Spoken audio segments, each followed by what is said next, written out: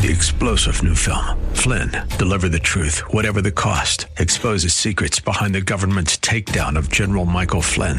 Flynn knew what the intel world had been up to. He ordered the first audit of the use of contractors. This set off alarm bells. He told the truth. He was the most dangerous person for Donald Trump to hire. They had to get rid of Flynn. Flynn, deliver the truth, whatever the cost. Available now. Watch it today. Go to salemnow.com. salemnow.com. What unforgiveness does to the brain. And later, we're talking about deception, persecution, and hidden abuse. You're listening to The Common Good. Hey, everybody. Welcome back to The Common Good on this Tuesday evening. My name is Aubrey Sampson, alongside my co-host, Brian Fromm. So glad that you are with us today.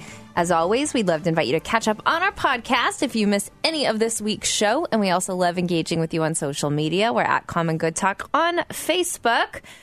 Brian, we've talked about the concept of forgiveness lately, and later this week we're going to talk about family drama in the holidays. I feel like this time of year... I look forward to your family drama. I need to air some family drama conversations, but that always makes you think about forgiveness. We had a conversation, I think it was last week, about what forgiveness is, what forgiveness isn't. Yep. So this caught my attention. Charles Stone is writing about what unforgiveness does to the brain.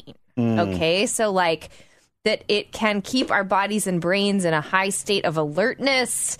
It can lead to some unhealthy results. This is over at churchleaders.com. Charles Stone says unforgiveness in the brain can lead to rumination, where we nurse and rehearse the hurt, which reinforces our negative emotions. It burns the event and the pain even deeper into our neural pathways. When we're not focused on a task, our inner self-talk will often default to rehearsing the painful situation. You know what's embarrassing about this is... What's that? I was ruminating over some unforgiveness in, speaking of family drama, some family members.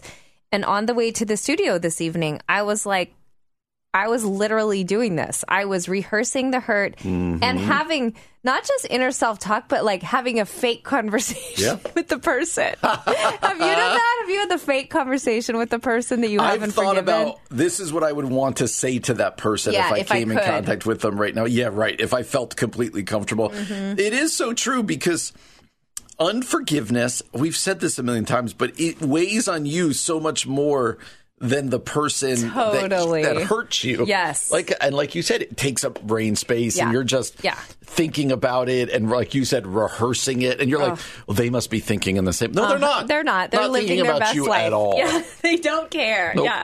Okay, here's the next thing. This is really interesting. So this is actually something that'll make you think about forgiveness. You can have a diminished memory due to unforgiveness. When we remain stressed for long periods of time, so we refuse to forgive, cortisol actually causes our brain to atrophy, especially our memory center called the hippocampus. I never knew that. I never knew that either. All right, here's one. This might be a little obvious, but I think it's worth saying. Amplified negative emotions. Prolonged stress also amplifies our amygdala's sensitivity, making us even more susceptible to further hurt and pain. That's interesting, that you could become more... Sensitive. Okay. Yee. I don't like that. I don't need to be more sensitive. No, that's really interesting. Okay.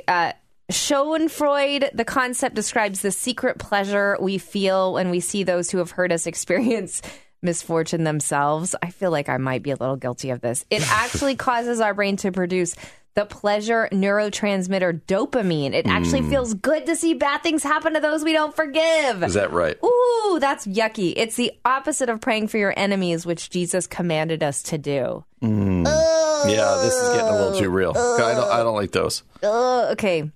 How do you overcome unforgiveness? You ready for this? That is the $64,000 question. This is where we need to get right now, so we don't become people happy when our enemies are not doing well. We don't want to be that yucky person. Admit the pain. First, just name, look, this hurts. He says do you that admit it to the other person, or are we just saying own up to that you're not I'm forgiving? guessing it's for yourself. He says when we name a painful emotion, not stuffing it or rehearsing it, we actually decrease the negative emotion's intensity. Interesting. Yeah. Journal. Process through the pain. Write it down. Let journaling becoming a way to give it to God. Begin to choose to forgive that person. He says, note, I use the word begin. Some offenses can be quickly forgiven. Some take a very long time. The deeper the pain, the longer it takes. Forgiveness is a process. It's not forgive and forget. Listen to this. He says true forgiveness is more like remembering it less and less. I think that's a hugely important point. Say why. In my own life, but also when other people I've talked to, the whole hurdle to forgiveness is not just I'm letting them off the hook, but like the expectation with forgiveness is forgetting. Yeah, it totally is. And it's just not the case. Right. But I think somewhere oftentimes we get that in our minds. Like, oh, I don't want to. Like, I'm never going to forget it. So if I'm not going to forget it, then I can't forgive them. Then I can't forgive. That's not what it means. And, or letting off the hook or this, that's not what forgiveness is. But I think that's a big one. I think that gets in our way. Yeah, I think that's good. And I do like the concept of remembering less and less. Like maybe it's less time ruminating on it, less time having the imaginary conversations in your car. So you don't necessarily have to be like, oh, I can't believe I'm still doing this. But like, are you doing it less than you were a year ago? Hey, that's a good sign. Maybe you've forgiven. You've started to move on from this experience. The last one, which I think is key, we mention this, I feel like almost every time we have a conversation on forgiveness, but draw deeply from God's grace. Charles Stone says, at the root of the Christian faith lies grace, receiving God's grace and extending it to others who have hurt us. He mentions the Apostle Paul in Colossians 3:13. Forgive others as Jesus has forgiven us. Bear with each other and forgive whatever grievances you may have against one another. In your own experience, Brian, just like forgiving people or let's say not forgiving people, any insights you've picked up just even for your own soul? I think what they said in this that you were reading before, you got to own the fact that you're actually hurt. Because I think that's what we do a lot of times. Like, no, I'm fine. Yeah. I'm fine. And you're like ruminating on it. And like even right now, when you ask me about unforgiveness, there's certain pictures in my mind that come up. Yeah. Like I'm seeing people in my head. Totally. Like, oh, that person. Yeah. Oh, yeah, that one. And so I think owning the fact that it's the old knowing is half the battle, right? Like I have to own the fact that I'm hurt. And then I can start to deal with that hurt. And, you know, I think for really serious hurt, I think you need to bring other people in to help talk you through it. What does forgiveness look like? It might be a counselor. It might be a good friend, whatever else it might be. So own it and then do the work. It's not just so simple as like, I forgive you. Right. Like, no, this takes some work. Yeah. And I know we've kind of said this before, but I do think there's an importance of like, okay, the proximity of the relationship, right? Like it really matters with your spouse that the two of you do that work together. Like Brian said, maybe with a mediator, or maybe if you're just harboring bitterness in your own heart, like how can you begin to release that for the sake of your marriage? If the spouse has betrayed you and it's a really big thing, then definitely bring a therapist into that for sure. If it's, you know, and then you kind of almost move out in concentric circles, right? Like I think the person that's way down the line relationally, like that forgiveness is a little easier, right? Yeah. It's when it's someone who's really hurt you and they're close to you. That's when I think Brian's right. Like it's for your own soul as much as it's for them. And it takes a lot of work, but I think it's, you know, so often worth doing.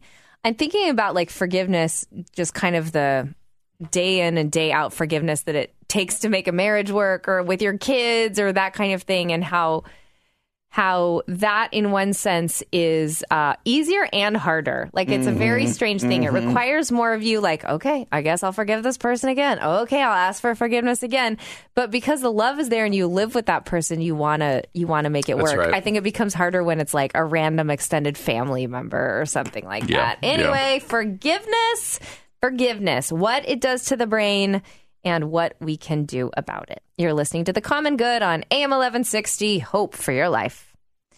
Hey, I know we say this a lot, but if you missed our conversation with author Naghmeh Panahi, Brian was remembering her story as we were interviewing her, that she was in the news. Some of you know her story, really fighting to see her husband. If people Google her name or her husband, what, Syed, S-A-E-E-D, I guarantee you, from like 5, 6, 7 years ago, you will remember that story. It was all over the news at the time. Oh, so powerful. Anyway, an incredible conversation with her. We'd love to invite you to go back and catch up on the podcast. Okay, Brian, sometimes I bring you things because I don't know what I think about them. Great. And this is one of those moments, okay? So a lot of people are probably going to be even outraged with me that I don't know what I think about it, but I'm going to tell you the story. This is from religionnews.com. An Arizona school board member was told to stop quoting the Bible. Now she's suing. Okay, so listen to this. Heather Rook, she's a Christian who attends a large non-denominational church, says her First Amendment rights to free speech and free exercise of religion have been violated. She's a school board member, and apparently during board meetings, she was instructed to stop quoting Bible passages at the board meetings. Like I said, she filed a federal lawsuit against her district late September, basically alleging her First Amendment rights to free speech and free exercise of religion have been violated. She's been serving the Peoria Unified School District, one of Arizona's largest districts, since 2023. She is being represented by a law firm in Texas. Anyway, so her 4 kids attend the school, and she was quoting short Bible passages during the board comments portion of each board meeting. So sometimes they were related to the theme of courage. For instance, she would quote from Joshua, "Have I not commanded you? Be strong and courageous. Do not be afraid. Do not be discouraged. For the Lord your God will be with you wherever you go." Or she would quote from Psalm 16, "Keep me safe, my God, for in you I take refuge." Rooks told Religion News Service she was surprised and then saddened after being instructed not to quote scripture because she, quote, "never thought that would happen in America." She said she recited Bible verses as a source of strength when faced with difficult decisions. She says, "With everything that goes on as a new school board member, we're facing a lot of adversity and challenges. So reading those verses really gave me some strength and courage and peace." She was seeking courage to keep speaking out for parents, she said. Critics of Rooks say her quoting the Bible passages had political undertones, especially during board meetings where issues like white supremacy and gender nonconformity are discussed. In April, the board voted down a bathroom policy supported by Rooks that would have restricted transgender students from using bathrooms that align with their gender identity. Okay, there's a lot more to the story. We can keep talking about it. Help me know how to think about this, Brian. Yeah. I think one thing that's also helpful here, I'm reading later on, the board's legal counsel emailed board members in mid-July saying it would, quote, "be in the best interest of the district for board members to stop quoting Bible verses because doing so violated federal and state laws and because Freedom from Religion in secular Arizona had threatened to take further action, including filing a lawsuit." So, I feel lots of things about this. Yeah. One, I don't think they should have shut her down. Yeah. 2, there is an activism on school boards these days that I don't know that she is or isn't part of, where they're like, I'm going to come on there and make a point. Right. So I'm just going to talk, recite, in this case, just recite the Bible and try to kind of be really upfront with people to kind of push. So there's that. 3, it feels to me that them trying to stop her, now they didn't threaten her, they didn't say there would be discipline. That's what the board is saying. Like, why is she suing us? We didn't say there'd be discipline. Yeah. It feels like saying you can't do this or please stop doing this puts more of a spotlight on it. True. And ultimately, Aubrey, anyone who's listening to the show knows when it comes to public schools and public government things that this is how I feel. I am a big fan of freedom of religion. Yeah. But you've got to hold the same standards for all religions. Yeah. This isn't a Christian school. Right. This is a public school district. Right. So if, if she or the First Liberty Institute, who is the law firm who's dealing with this, if they would be okay with a school board member who is Muslim, quoting from the Quran, if they would be okay with an atheist school board member saying things, that atheists would believe, but maybe would be derogatory towards Christians. That's the bar for me in a public institution like this. It's an all or nothing deal. Yeah. And I would go with the all, right? Yeah. But sometimes I get uncomfortable when it feels like some of my, especially more conservative Christian brothers and sisters, they want freedom for themselves, but not for other people. And I think that's where we have to wrestle this. I think it's either got to be, we're not quoting, and I don't know how you make this rule, but I'm just saying, we're either quoting no religious doctrine or everybody is open to quoting. And in this article, it appears that the First Liberty Institute kind of says so. They are good with that. That's kind of their point, that it has more to do with free speech than it does with we want Christian, so I'm all for there being the greater freedom here. Yes. It does seem really weird that they're putting this clamp on her.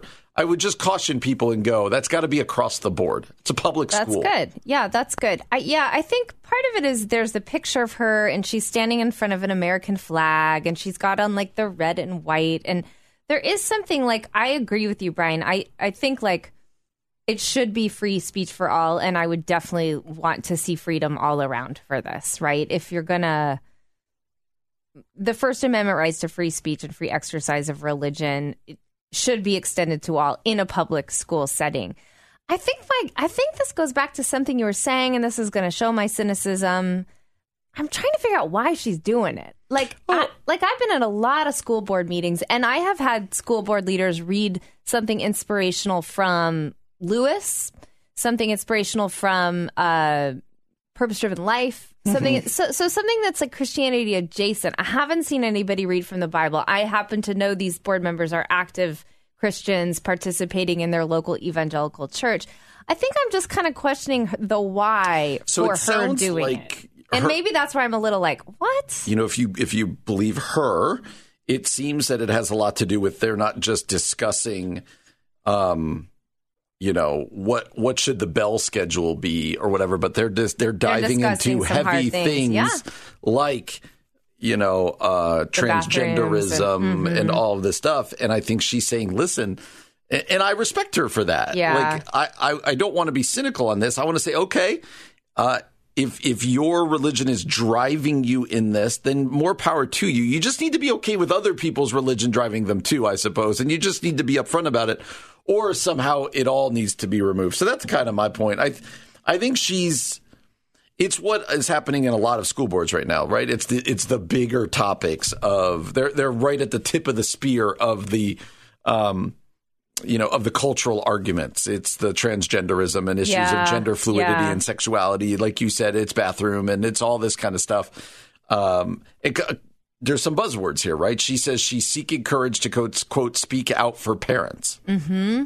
What does that mean? You got to unpack that. Yeah. But at its core, I would agree with the institute that said she should be able to do that. This is part of the rights. Do you think there's any difference that she's a board member instead of a private person attending? That's a comment somebody's making on this article, so I'm wondering when this person says when she's using her position as a school board member versus her position as a private person, the expectation changes. Somebody else says kind of what you said. Look, I would personally find this annoying, but it's a constitutionally protected free speech. Yeah. Whether it has political overtones or not is irrelevant. We don't want to, he says the left just wants to suppress any speech that's contrary to their political and ideological beliefs. So he's like, no, she's constitutionally protected. Yeah, I'm not a constitutional lawyer, but I don't think you leave your personal rights at just the door because you're on the board. Because you're on the board, right? I don't think they can do that to you. So it'll be interesting to see the way this plays out. This reminds us, and it's the same group that stood up for that coach who prayed at midfield. Yeah, that's right. That's right. It's kind of the same deal. Yep. And my overarching thing continues to be, I want them to enjoy their freedom, do what you believe, do what you're going to do, and also stand up for the freedom of other religions. That's good. That we may, that's what freedom's all about. I can categorically disagree with someone's beliefs and still stand up for their freedom to exercise those beliefs. That's when real freedom exists. Yeah. It's not just standing up for the people you agree with, but it's also standing up for those that you categorically disagree with. That's good, Brian. That's a good reminder. Hey, we'll be back again tomorrow from 4 to 6 p.m. For Brian Fromm, I'm Aubrey Sampson, and you've been listening to The Common Good on AM 1160. Hope for your life.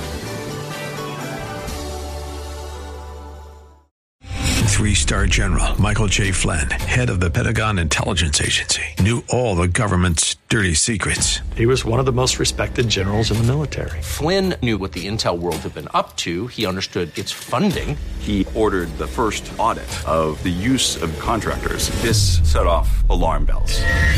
The explosive new documentary, Flynn, deliver the truth, whatever the cost, uncovers the facts behind the scandal. Flynn told the truth. He was the most dangerous person for Donald Trump to hire. I find out the worst enemy that I'm going to face in my life is right here in America. They took my assessment and they wanted me to change it. And I was like, I'm not changing it. They had to get rid of Flynn. With in-depth interviews, archival footage, and never-before-seen personal records of the man behind the headlines. I just felt like I was drowning. Flynn, deliver the truth, whatever the cost. Available now. Watch it today. Go to salemnow.com. salemnow.com.